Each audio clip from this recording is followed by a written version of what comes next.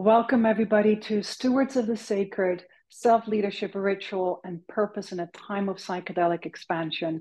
I'm your host and the creator of this event, Natasha Pelgrim, and I'm thrilled to present to you this amazing woman who has such an embodied knowledge, who I've been following over the years, Stephanie Canavesio, or probably is an Italian name that I'm not pronouncing right. And I love to drop in with her today because her topic really ties into also the topic of our event, and also answers a lot of my whys I'm even showing up today with this conference. And their topic today is breaking free. So detaching from old paradigms and embracing self-leadership in a time of psychedelic expansion. So thank you so much for being here, Stephanie. Thank you so much for having me. I'm really honored to be here. So let me share with the audience your bio, because so everybody really knows like who's here. So I'm going to read it a little bit because I haven't mesmerized it. Stephanie is a psychotherapist who has developed Presence Embodied, an approach which integrates breathwork, compassionate inquiry of Gabor Mate, contemplative psychotherapy, and the microdosing protocol of James Fadiman. A former model and yoga teacher, Stephanie decided to devote her life to helping people heal their trauma after she experienced healing symptoms of trauma herself. She uses a protocol of one-on-one sessions, group sessions, workshops, and retreats. And Stephanie also shares with her husband a passion for regenerative farming.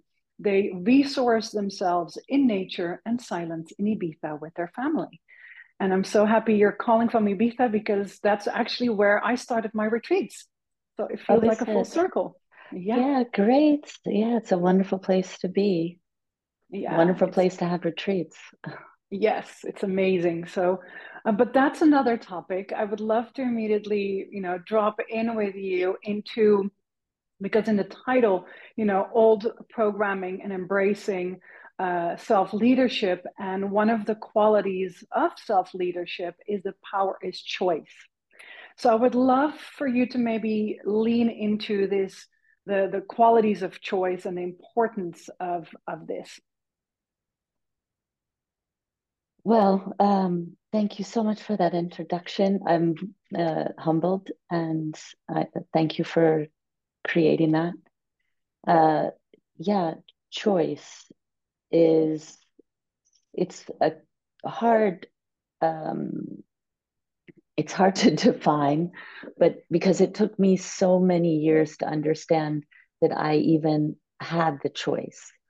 I think one of the results of our programming is that we forget that we actually have the ability to choose.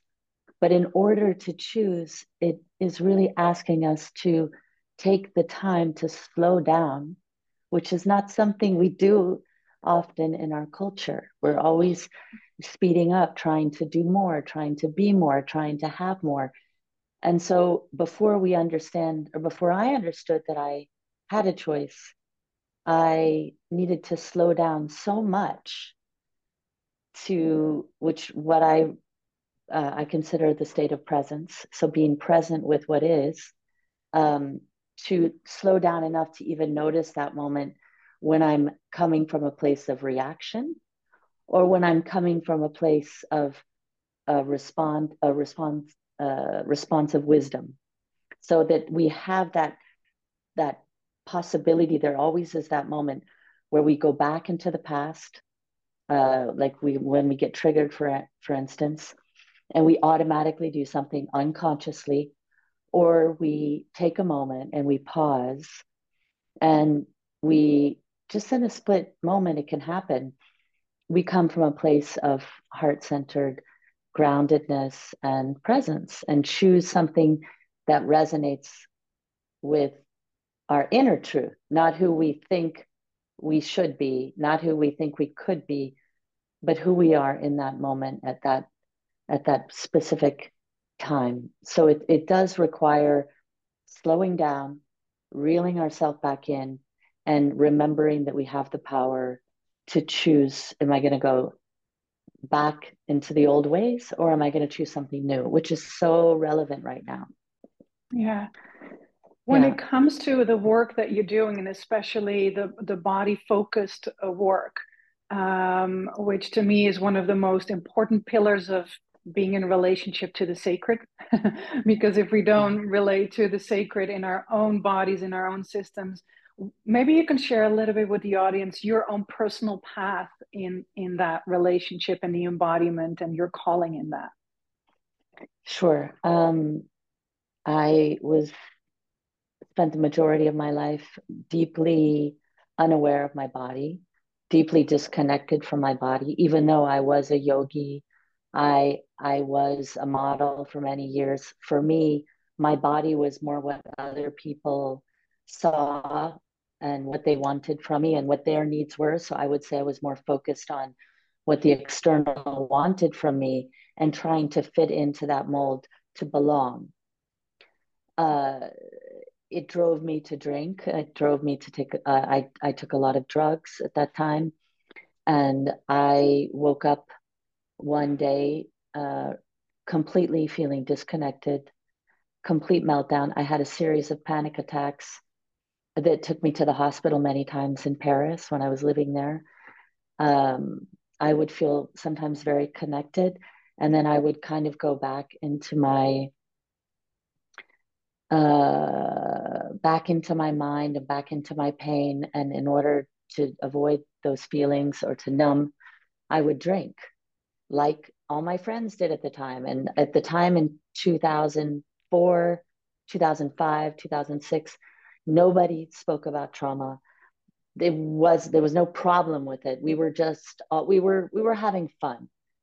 It's just for me, it became I would have I remember going to see Amma the Hugging Saint and then going to temples and Buddhist temples when I went to Bhutan, just experiencing the sacred when I would be in churches or in certain actually at the time I was drinking ayahuasca.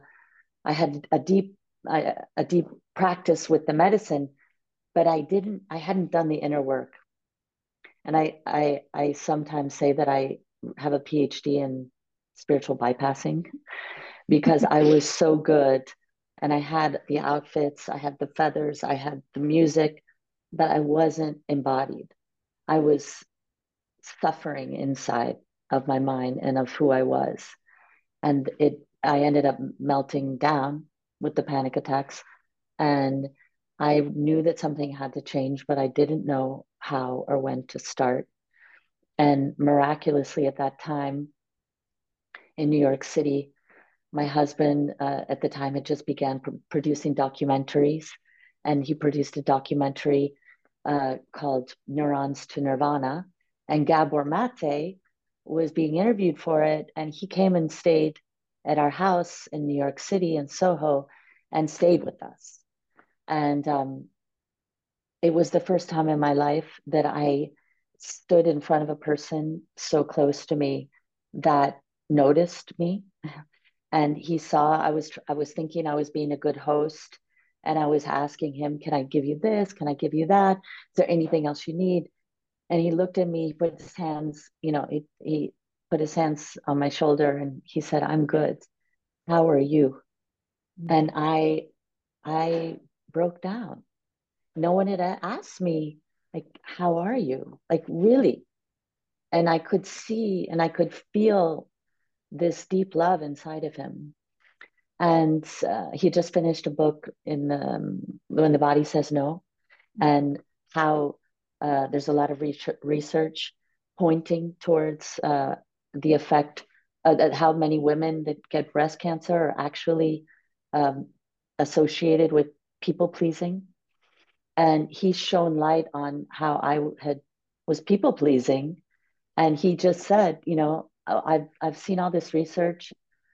Notice that about you. And I began working with him then.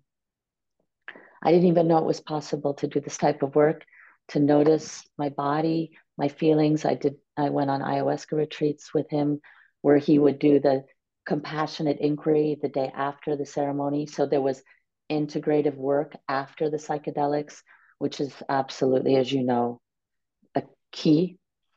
And then there began my journey of went back to study contemplative psychotherapy, and little by little unveiling my layers of disconnection in my body.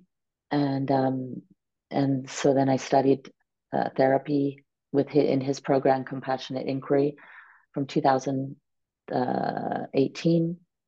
And then yeah, now I'm a therapist, and thankfully it began when he planted that seed within me. So that's in a nutshell. That's so beautiful because it speaks to so many things about being seen and heard, and that actually it gives them the permission to drop into where we need to drop into, in that Yeah, moment. Yeah. yeah, which is very humbling. And if most of us were never shown by our parents how to navigate emotions.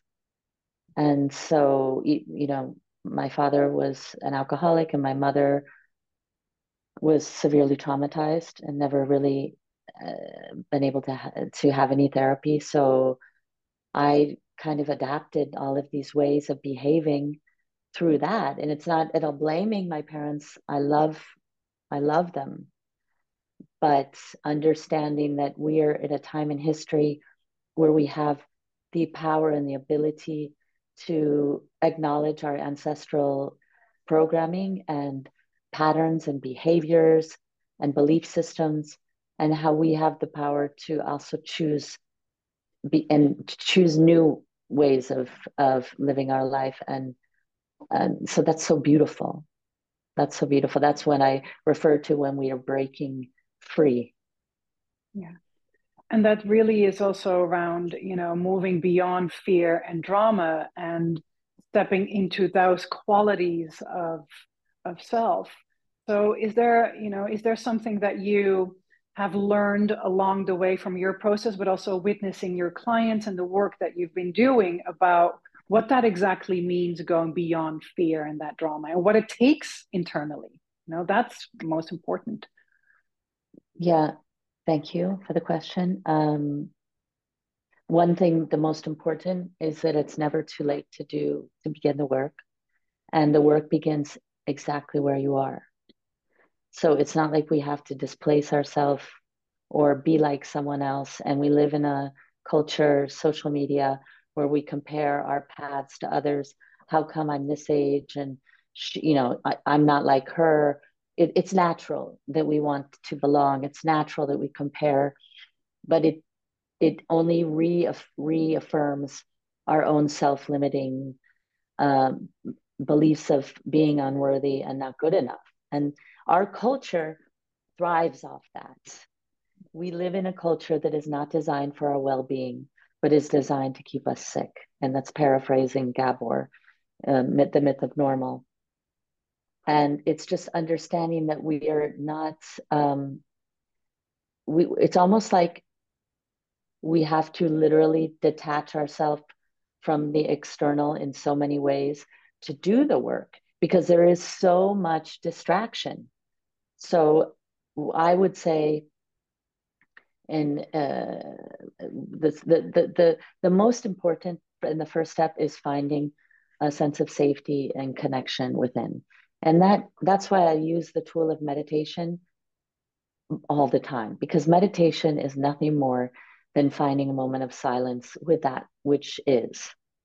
And if there's anxiety, if there's fear, if there's rage or anger, that we actually have that ability to turn towards ourselves and make space for everything that's there. And so this is a choice to move away from distraction and move away from all of the ways that we numb ourselves. Or like for me, sobriety was epic. It's epic. I became sober 4 days after I stopped drinking alcohol. I had a true spiritual awakening where I had my whole body became activated, and I felt spirit flowing through me after 4 days. And I drank ayahuasca for years, 7 years before that. And I prayed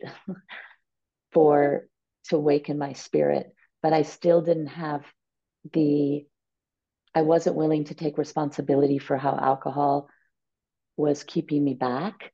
So it became all of my journeys became about it's so intelligent. The medicine can be so intelligent. I would see how alcohol had gone back 4 generations of my father. I could go back and see his father and his father, and how much our culture today is numbing itself with alcohol, and it's somehow taboo to. I mean, I'm not an AA. I think AA is great, but I healed actually through microdosing. It had helped me a lot to kind of get off the alcohol, but I needed to detach from that programming in order to allow spirit to move through me. And but I was so stubborn. I because I didn't want to let go of my soothing. I didn't want to let go of, like, Linus has his blankie and Snoopy. It was my comfort. And I understand why people go to drink. It's like, yeah, it's so intense now. But if there's one thing I really, if you are struggling, it's worth that risk of trying something new. And because it's so powerful, the effect of alcohol on our system and drugs. And from the way I feel, even, weed is also very addictive. So anyway, that's just my experience. Yeah. I don't know if that And resonates with you. yeah, absolutely, because it speaks into the path of leadership, but also the path of understanding ritual to its deepest form is all parts of purification. Purification you're speaking into, also into the mind purification or psychology purification, is understanding the me that I can't see, or shadow work, the parts that we hide. And that's also part of purification. But then our systems, our whole systems, our whole operating system and all layers need purification on many levels. So can you speak into the purification, for example, of the soul, and what that entails? So, yeah, good question. I'll respond the way that I'm feeling is that our physical body is of the highest technology, and that from the way I feel things is that our soul comes in, incarnates into this body to have a human experience. So, um, our soul, from my understanding, our soul is pure. What needs purification is our psyche and Mhm. our bodies, the memories that we hold inside of our bodies, and in our DNA as well. Um, we carry from past generations unresolved stories and traumas and moments of disconnection. And it just so happens there have been many wars and many famine and despair and um, poverty. And our previous generations um, didn't have necessarily that awareness to uh, deeply purify at that time. Or I don't know if the word is purify, to to reconcile. Um, I feel like there's just this huge opportunity for our humanity right now at this moment in time to do this work, and they didn't necessarily have those opportunities. Maybe it's because we have more free time. Maybe it's because the dire need for our planet to receive healing and our humanity in order to thrive and to survive, that this is a necessary part. We can no longer live the way we used to live, disconnected and using resources. And, we are kind beings. We are not, it's not human nature to leave each other out or be mean or to, you know, go to war. I don't believe that. I believe that we have a basic human goodness, and we all desire to be connected to that. But our outside circumstances are so chaotic that they're pushing us almost like into our pain bodies or into our shadow selves. So people are losing consciousness with the connection to their higher consciousness, to our potential that we all have. But we're, because of the fear that we're being fed by the media, uh, we're, it's like almost feeding ourselves on literally through our foods, through our water, through our air, through the media. We're literally um, being malnourished. So that's happening. But there's also another truth, and that other truth is the possibility, when we notice that that's happening, not get too caught up in the story, and we allow ourselves to come into alignment, and then you mentioned the soul, live our soul's purpose, um, by connecting and the soul being our authentic self, or our true self, or our higher self, or uh, yeah, who we are, truly inside of our heart, not here. So it's a huge shift of consciousness from our controlling mind into our the abundance of our heart, and to live from that space. Do you see in the work that you're doing that there has been a shift in terms of how people are showing up in relationship to these topics? Uh, The sacred mhm. ritual, purpose, soul, the wounded place, let's name it that, the trauma. Like, have you seen a shift over the years of things that are happening? It's mega. I was involved with the workshop and with Gabor Mate in London now, for Harvest. He spoke, and then he offered a work, or he gave a workshop, and it was so beautiful too. There were 90 people in the workshop, and there wasn't one person in the room that wasn't deeply moved to tears. It was so he creates such a safe space, and I was so honored to assist him and to allow people to be vulnerable, because he's, Gabor says, or I don't think it's Gabor, I think it's A.H. Almas. Only when compassion is present will we allow ourselves to truly be seen. So it's something to that. I paraphrased it. So only when compassion is present do we allow ourselves to be vulnerable and allow ourselves to be fully seen.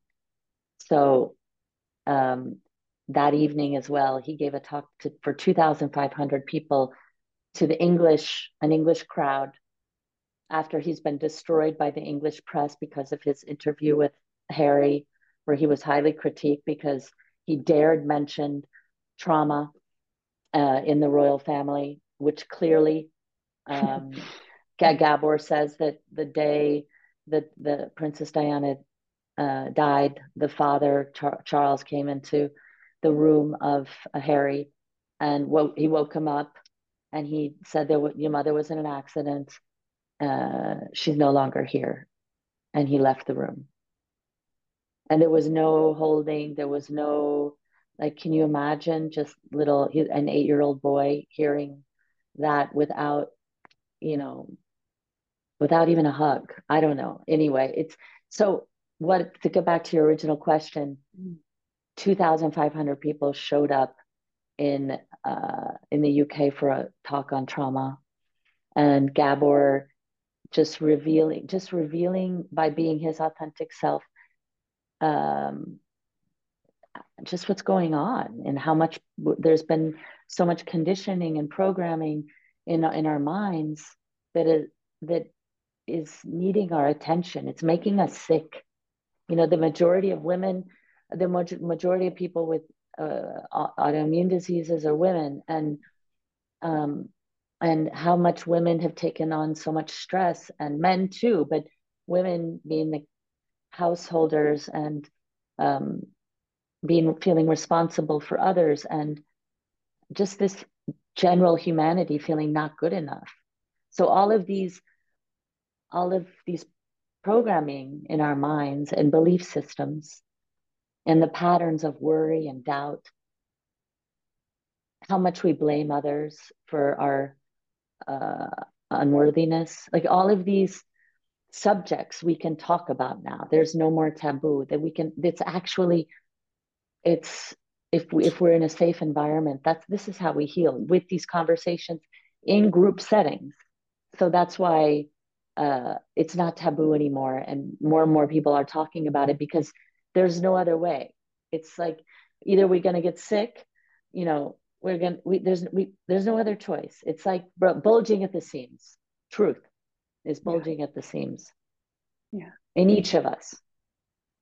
Yeah, and it's showing up more and more and more that we're realizing that even if we would go from maybe, let's say, our Western perspective on self-leadership, we can say, okay, adaptability to change, compassion, non-judgmental, working on self-awareness. These are qualities that we could bridge. And then if we bridge it towards maybe the traditional way of working, the shamanic way of working, the wisdom traditions, those are the same kind of qualities that are needed: compassion, right relationship, honoring all of life, humility, which are core aspects. How do you see that bridging and in the work that you do?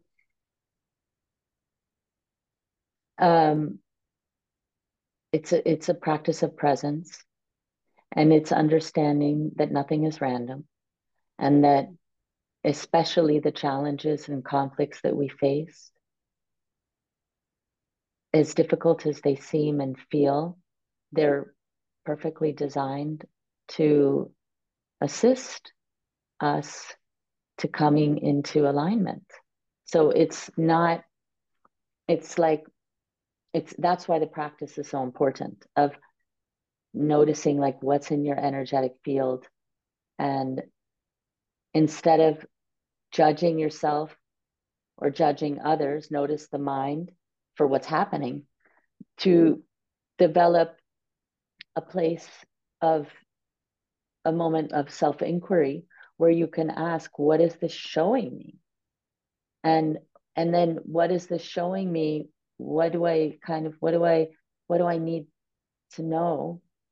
It's almost like recreating a dialogue with your internal world, and the like you said, the qualities of compassion, of adaptability, flexibility, awareness, all of those, and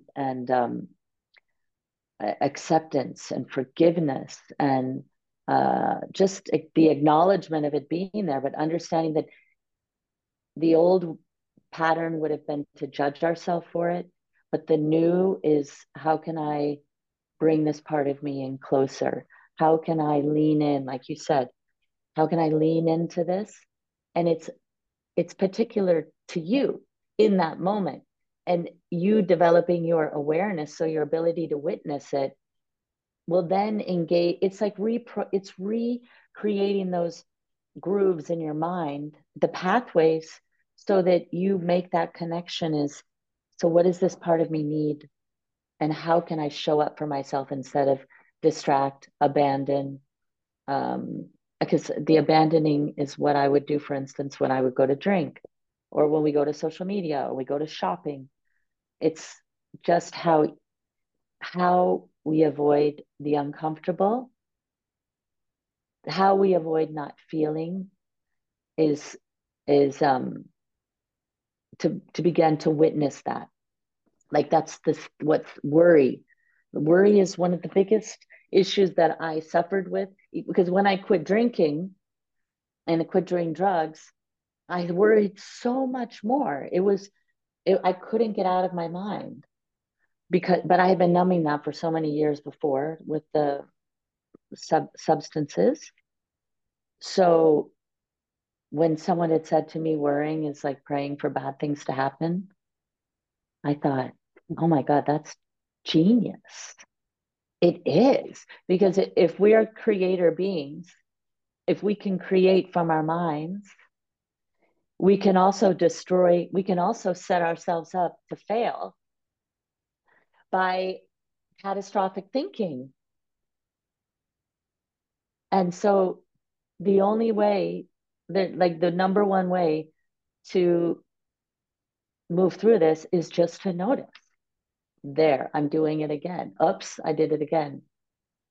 Like I think that was like a Britney Spears song. But at the time it was like it was super popular. Oops, I did it again. Yeah, I think we all But sang along to that, knowing that of ourselves. just like noticing it, and it's the same in meditation. When you go back in you're caught in a rabbit hole in your mind, and then you're just catch yourself. And maybe you've been there for 6 minutes, or maybe you've been there for 3 days, but just notice, oh my God, there I am.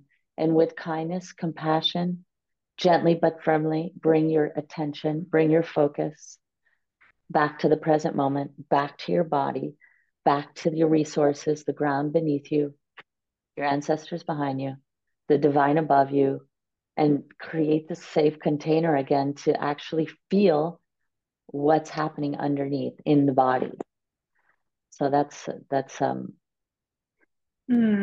that's that you're a saying create that safe container, because that's part of the ritual and the day-to-day ritual that I think is so missed in so many environments in the West.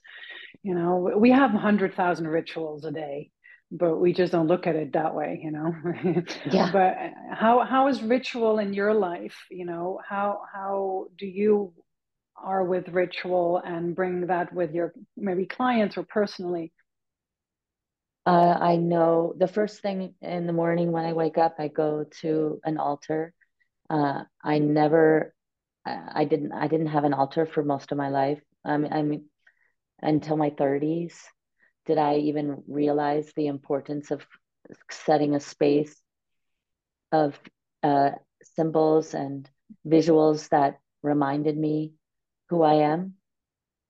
And, you know, at the time, Pema Chodron was one of my teachers. The Dalai Lama used to be very important for me in the beginning. Now, teachers, you know, mentors change. Tara Brach, I really enjoy as a teacher now. Um, uh, there's a saint, Saint Teresa, that I connect to a lot. There's certain churches that I've been to that I really connect to the energy there. So I put them on the altar. Everybody has their space. In the morning, I light a candle. I say good morning, and I say, I'm alive. I'm alive. I'm alive. And I feel the aliveness inside of my body. And then I go, and another ritual for me is having my morning coffee. And I tried many times to quit, but I really enjoy drinking coffee. I know when I have to not drink too much and to calm it down, but I ask my body, it brings me joy. And then I go for a walk with my dog in nature, and I allow the sunlight to come into my face, come into my eyes, come into my body. And generally I do some exercise. Those are my rituals. And then I come and either I meet people in my yurt. I have a yurt in Ibiza. I do weekly groups twice a week. I give classes in Ibiza, and then I work a lot online, one on one. And that's my time for myself to do what I love. And so it's more like once I found what I love, and I just have to say, because for many years I looked for my purpose and I didn't have any idea what my purpose was. And I suffered a lot from that. I really judged myself to be 40 years old and or 38, not have a purpose. But then the more I connected to my truth, the more I aligned to who I was, emerged my purpose, Mhm. emerged my potential, and emerged my also ability to prioritize. Because it now in today's day and age, there's so much we could do, but learning to prioritize is really important. And to understand, like, maybe I'm not going to listen to all the podcasts who I want to listen today. Maybe I'm going to miss that call or miss something. I need to prioritize my self-care right now. And and so that's like by tuning in, it seemed like my purpose came. It emerged. It's not like it went by on a silver tray for me to choose. That's my purpose. That's what I used to think.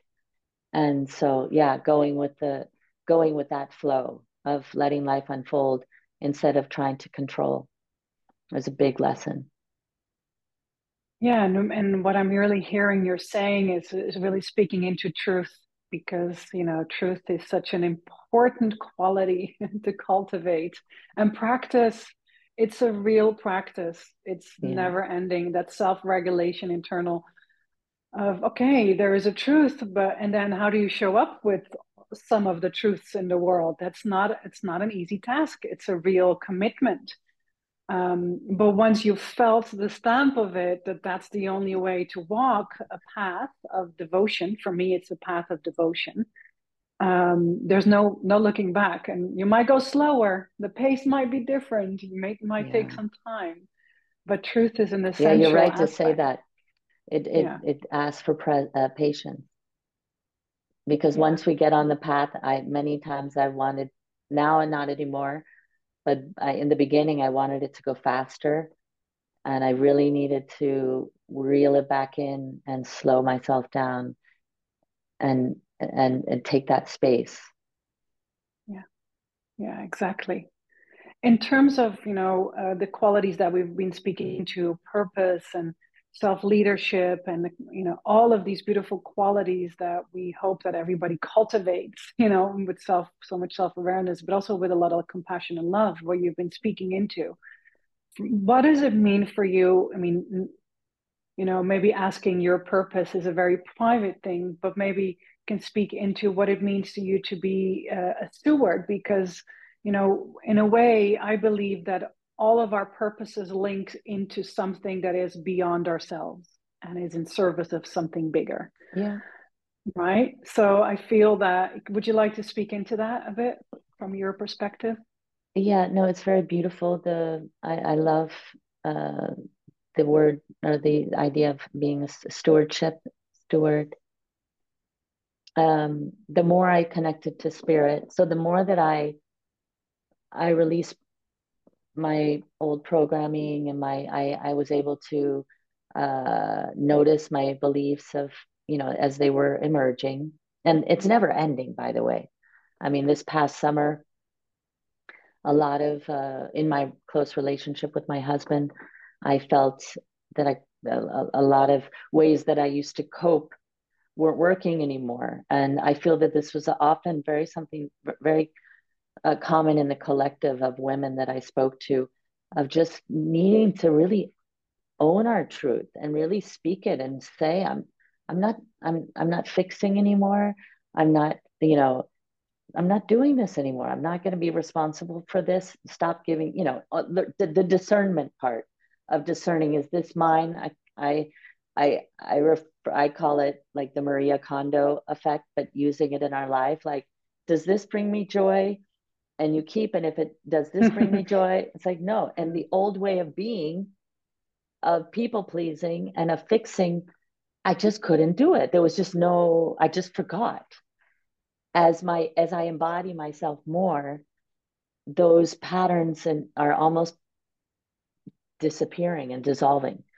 But obviously my husband didn't like that. I mean, he it kind of like initially he didn't like it, but that's why I feel so much about how the feminine are actually leading this, uh, leading us, leading the way, is that by us speaking our truth and owning it and embodying it, it actually gives men permission to step into their embodied masculine, which is very beautiful as well, because it's not easy for men, as with all, especially in Ibiza, there's so many strong, gorgeous warrior women.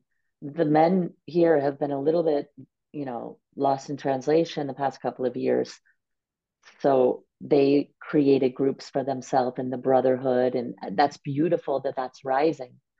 But then in close relationship, how is that? It's been navigating an edge and allowing the new to emerge. So back to your question, which I'm trying to remember. Oh, about being a steward. Yes. It when I open my heart and I allowed spirit to flow through, when I connected to my to the more subtle realms, the angelic realms, the galactic realms, the celestial realms. Like when I allowed myself to open, I received a deep knowingness of when when to move forward with something, and when you reached out to me, I immediately felt a yes in my body to for this interview. And I love what you do, and I know that this was resonating. And then other things, like other types of relationships or maybe friendships or social gatherings that I would used to go to, I just naturally don't do them anymore. So I feel like it's a following a feeling of connection, and allowing the divine to speak through us. Like I'm working now a lot on opening up these chakras. Um, I mean, I work a lot on the chakra system, just it's come intuitively, and opening up to receive more. So not having to figure it out, and allowing myself to kind of go with my intuition, my inner voice, the voice of my soul. So learning that frequency and allowing myself to follow that. And it does ask for, I would say I was a kind of a control freak and controlling perfectionist type of a person. It meant I had to embrace the fear of the unknown, which is really freaky for somebody who's really controlling all the time, like a lot of my clients and me. It's opening up to really be with the unknown and just like, I don't know, and be okay with that. And in that, allowing for life to wow me with beautiful opportunities. And the more that I trust, because it's the trust, the more that I trust, the more that opportunities are opening. And I really have, it's been beautiful to witness how miraculous life can be if we allow ourselves that gift of trust and letting go. Yeah, 100%. And one of the things I personally always want to bring in is now you have this dream, or you can, some people might say, okay, I have a goal that I want to move towards, or an ambition, or do something. And all of these things are beautiful to have. And I always invite myself to have a third thing, and that's like not knowing. Because what I've been proven over the years is that anything I thought of was great, but Yeah, anything I didn't know was much better. So that amazing. just showed me that my brain is pretty limited in thinking and dreaming into things into existence, but it needs to be a feeling and then just let it go. And then how that manifests is much better than whatever goal I set out to do. So that's It's so also relating to the liberating. trust. It's so Yes, it is. liberating. I mean, it's almost too good to be true. Like, why didn't I do this before? How come they didn't teach this in school? Yeah. I mean, now I know why they didn't. I mean, whatever, but it's too good to be true. I mean, it doesn't mean that there are not going to be challenges and conflicts and Of dilemmas. course. That's like, it's just that when they arrive, we have a different perspective of them, and it's more seen as, okay, wow, shit. After the initial maybe moment of, shock, it's like, how can this, I know I can trust that I'm going to be, if I show up fully, I'll move through this. Yeah. We're almost coming to an end, and I would love to close our session. We're just asking you, from all of what we just shared, is there anything that maybe we haven't touched upon, or anything that I haven't asked that you feel like, oh, this is important in this conversation and this transmission together, really? So, yes, and it's something that I am hearing constantly these days, and it's never underestimate the power of the divine. So, as divine beings of light that we all are in human form, understanding that in the depth of our uh, in the depths, we have the ability to connect in our heart to outside. Uh, well, they may seem external, but to the subtle realm. So connecting to our ancestors who've passed simply by, do you have 2 minutes? I do a short Yes, invocation. yes, yes, Okay. of course. So grounding through the bottom of your feet, bottom part of your body, and acknowledging Gaia, the great mother, Mother Earth beneath us. Just take a moment to say thank you through your heart. And feeling Gaia and Mother Nature, feeling her loving you back. How does that feel through your body to be loved by by the celestial body underneath us, surrounding us, holding us? And then in the back, in your back, visualizing one specific ancestor that you really connected to. Feel yourself in their presence. And then ask for them to open the door to your ancestors on your mother's side and your father's side. And remembering that through your DNA, you are also carrying stories and narratives, but also strength and ways to assist you. So feeling the frequency of your ancestors moving through, coming through the back of you, and then above you, calling in the divine, the angelic realms, archangelic realms, feeling, using your imagination to visualize and feel the angels, the beings of light, the elementals,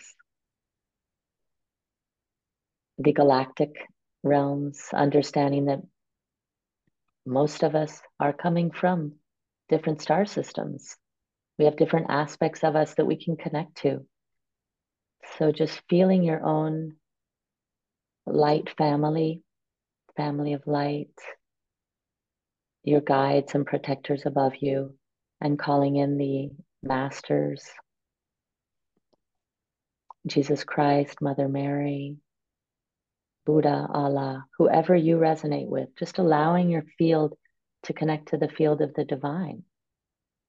And then remembering all of the other humans on the planet and that we're all going through this massive shift together and we have one another. We have others that are feeling just the same as we feel, and we can connect to them to remember that we're not alone and that we belong here now in this place called Earth. And then hands on your heart, connecting into your unique, beautiful soul, connecting to your heartbeat, just taking a nice deep breath in, honoring yourself for showing up today for you. And then exhale with a sigh. And understanding that no matter where you are right now in your life, that you're exactly where you need to be to grow. And offer yourself some kindness, either an embrace, a hug, just a gentle wink that I got you. And then allowing your eyes to gently open. And I thank you so much for this conversation, for your gorgeousness and questions, and everyone listening, for this opportunity to be together. Because it's in the frequency of one another that we heal. Yeah. Thank you so much for this lush closing. Thank you so much for being here and sharing your time and space out of your beautiful work and family. You know, giving someone your time is an honor. So I Mm, thank you for that. thank you. Thank you so much, Natasha.